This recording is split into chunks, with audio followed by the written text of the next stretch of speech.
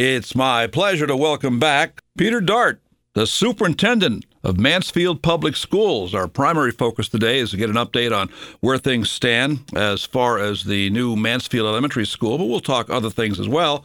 Peter, good morning. Thanks for joining me for today. Was Tuesday this week your first actual snow day of the year? Good morning, Wayne, and good morning to all your listeners. Indeed it was. We had a day in December right before the break where it was wind and power outage, but Tuesday was the good old-fashioned New England snow day, and timing, as you know, was perfect so that we could make that call before the Tuesday event. And so hopefully families and staff and students were able to get out and enjoy. I saw a lot of people out on Horse Barn Hill, and it was nice to have that time. I think snow days are a bit of wellness, and given the kind of strange winter we've had, it was nice to see snow. I agree that was kind of an easy call and a good call to call off school earlier this week, Tuesday.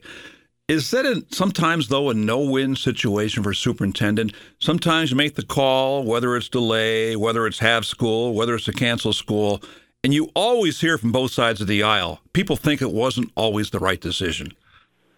Yeah, I've been lucky that actually I've not heard that yet, but I do know that that's a challenge, especially when we have these strange storms that are a combination of rain, freezing rain, sleet, and where we are, and the I-84 kind of corridor is that threshold that we often see that we're just right on the cusp of it, and elevation is everything. But, many of your listeners probably suspect, and they are correct, area superintendents are very careful. We're up at 3:34 in the morning, connecting with our public works departments. We connect with each other. We want to make a good regional decision. Sometimes we have to go out alone and make a decision what's best for our town. But we keep our eye on all of those elements. And never take it lightly. Our core business is teaching and learning. We want to engage our families. We know for some of our families it's a loss of wages when we have to cancel, so we're sensitive to that. We want to keep our kids engaged. But that collective effort, and I just a shout out to our road crews and public works department. They are super supportive and responsive. They know what their key job is, and they also advise us when, hey, it's not looking good. Was Tuesday just a straight day off, or now that we've gotten into a virtual technology for the last couple of years, are there days when they don't go into the school, but they still do virtual learning from home? No, here in Mansfield, we've held on to the good old-fashioned snow day, which means no school. I know out in Coventry, they had a remote learning day. When your calendar allows for more than 180 student work days, you can do that. We feel that we have seen the best and the worst of virtual learning, and when it comes to the whole child, which we talk a lot about, I think kids learn more sometimes when they put on the snowsuit and they spend a day outside sledding and building snow people and just having fun. That we have to be careful not to be so serious about teaching and learning that we forget about the human experience of snow and having that unexpected day off. Peter, when we spoke last August, the school year was about to begin. Now that you're more than halfway through your first year as superintendent, how's the new job going? It's amazing. I am blessed. I have an amazing, talented staff, educators who are talented, staff members who are all in it for the right reason. We've talked a lot about our core beliefs of equity and growing our educators, but a theme of my work has been building partnerships. I started this job and I'm continuing to hit the ground learning, but I listen. And we have had many successful family engagement events where I've learned more about my community that has helped me better inform our decision-making process and how we best support. So we've had family advisory meetings monthly. We have a new diversity, equity, inclusion team. We're reaching out to PTOs and associations. Our school level leaders, our principals are engaged. And we've also partnered with our university partners, UConn, Eastern. We've reached out to Peace at Home to offer special events to help support the partnership that is absolutely important in our work with children. So it has just been filled with amazing events, and again, regardless where people are and the challenges we have, I hear a firm commitment that they are on board with this idea of supporting the whole child, knowing each student, and ensuring deep learning. And that's our common ground, that's our North Star, that's what's guiding the work, and I'm thrilled to be here. I'm thrilled to be a part of this team. After a bit of a delay, your students and staff about to move into a brand new elementary school. That must be incredibly exciting. Tell me about that. More than you can believe or understand. Imagine the wait. And with that, I often say the wait is going to be worth it. And as we inch closer, we're within 18 school days of actually moving in with students. It is incredible. This building, 80,000 square feet dedicated to pre-K through grade 4, is a net zero building. It will be the first elementary fully designed net zero building that is a teaching tool and is relevant to our community that believes in sustainability. But the thing that I'm most excited about that drove the design of this building is what we call 21st century teaching and learning. It means that no longer do we think learning exists in four walls defined as a classroom, but the school has to be flexible to allow students to collaborate, to communicate, to engage in small group work, to be able to use technology and print material. The building itself has a lot of flexible breakout spaces where grade level teams have a house and have adjacent areas out in the hallway for kids to work in. There's furniture out there, very comfortable. There's teaching materials. And then our educators have these workrooms so that we are encouraging our educators to work collaboratively as teams, because that is part of 21st century learning, that no longer do you just walk into a classroom and close the door and we'll see you in June. It is an ongoing dynamic process where we learn together as adults, as staff members, and we best support our kids in more of a fluid way. Information is a free and easy commodity, right? We have computers, we have smartphones. We need to do a better job engaging our kids in learning the foundational skills and then applying them to real-world applications and experiences. Problem solving and critical thinking is all part of that project-based approach that we have here in Mansfield. Peter, I saw in the Chronicle yesterday a reference that the bathrooms at the new school caused some reaction. Do tell. Yeah. Well, here I'm going to applaud the school building committee. 3 years ago, started to think of bathrooms. Anyone who's worked in a school knows that student bathrooms can be a challenge. And we always think of safety. We think of appropriate access. So we wanted to make sure that the new building was safe and approachable for all of our students. And so we have landed in a really successful place. And Wayne, this is an example of the family advisory groups.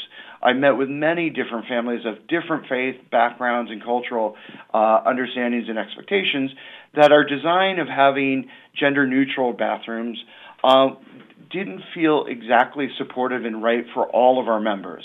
So we went back to the drawing board and we looked at the site plan, we looked at our bathrooms, and we came up with an easy, quick solution that will allow us to have gender-specific traditional bathrooms for male, female, and we will also have private, single-use, unisex, or gender-neutral bathrooms. We know that we want all of our students to feel safe, to feel like they have access. We don't want any student to have to ask to see the nurse or go to a special bathroom just because they have certain needs or they have certain beliefs. And so I really credit my families for helping us rethink the design. And when our community sees these bathrooms, they're going to be blown away. The sink and mirrors are actually out in the hallway so that, we're thinking during the pandemic, a lot of people were washing their hands, and the washing sometimes was the safety issue, was the slowing down part. So that's more public facing. And then going around this baffle, you enter into toilet rooms where you can access the restrooms. So, I'm excited because I think we have a perfect solution that all students will feel honored, protected, will feel safe, will identify with a place that's nearby that meets their needs, and that allows us to keep our kids safe and to allow supervision. We don't do enough toilet talk on the radio here.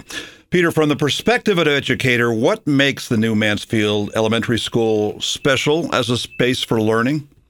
Yeah, well, I talked about that 21st century design. It's the flexibility. In net zero, that means that over the course of a year, we are producing, generating, and conserving enough energy to break the bonds of traditional fossil fuel and connections to the grid. So everyone who enters that building immediately sees a lot of natural ambient light everywhere. In fact, on most days, you don't need to turn a light on to walk into a fully illuminated room. It just feels warm and inviting. We also have the best in our furniture. So most of our furniture, if not everything, is on wheels.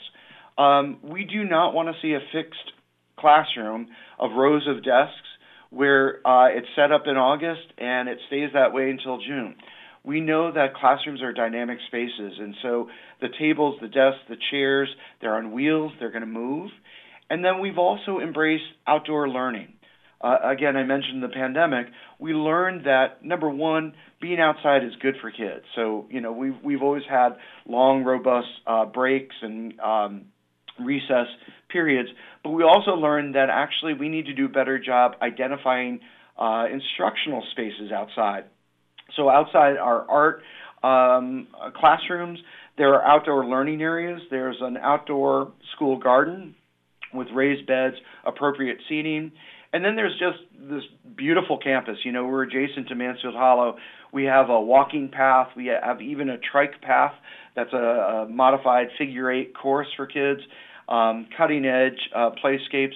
So all of that is really addressing the fact that we've changed as an institution.